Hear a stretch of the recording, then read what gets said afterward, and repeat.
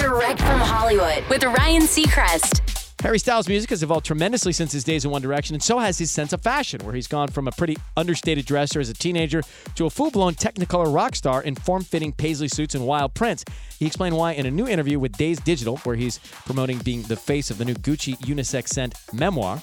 He says, I used to wear all black all the time, but I realized dressing up is part of the show, if you will, especially when performing. For all the people I've always admired and look up to in music, clothes have always been a big part of that thing, like Bowie, Elvis Presley.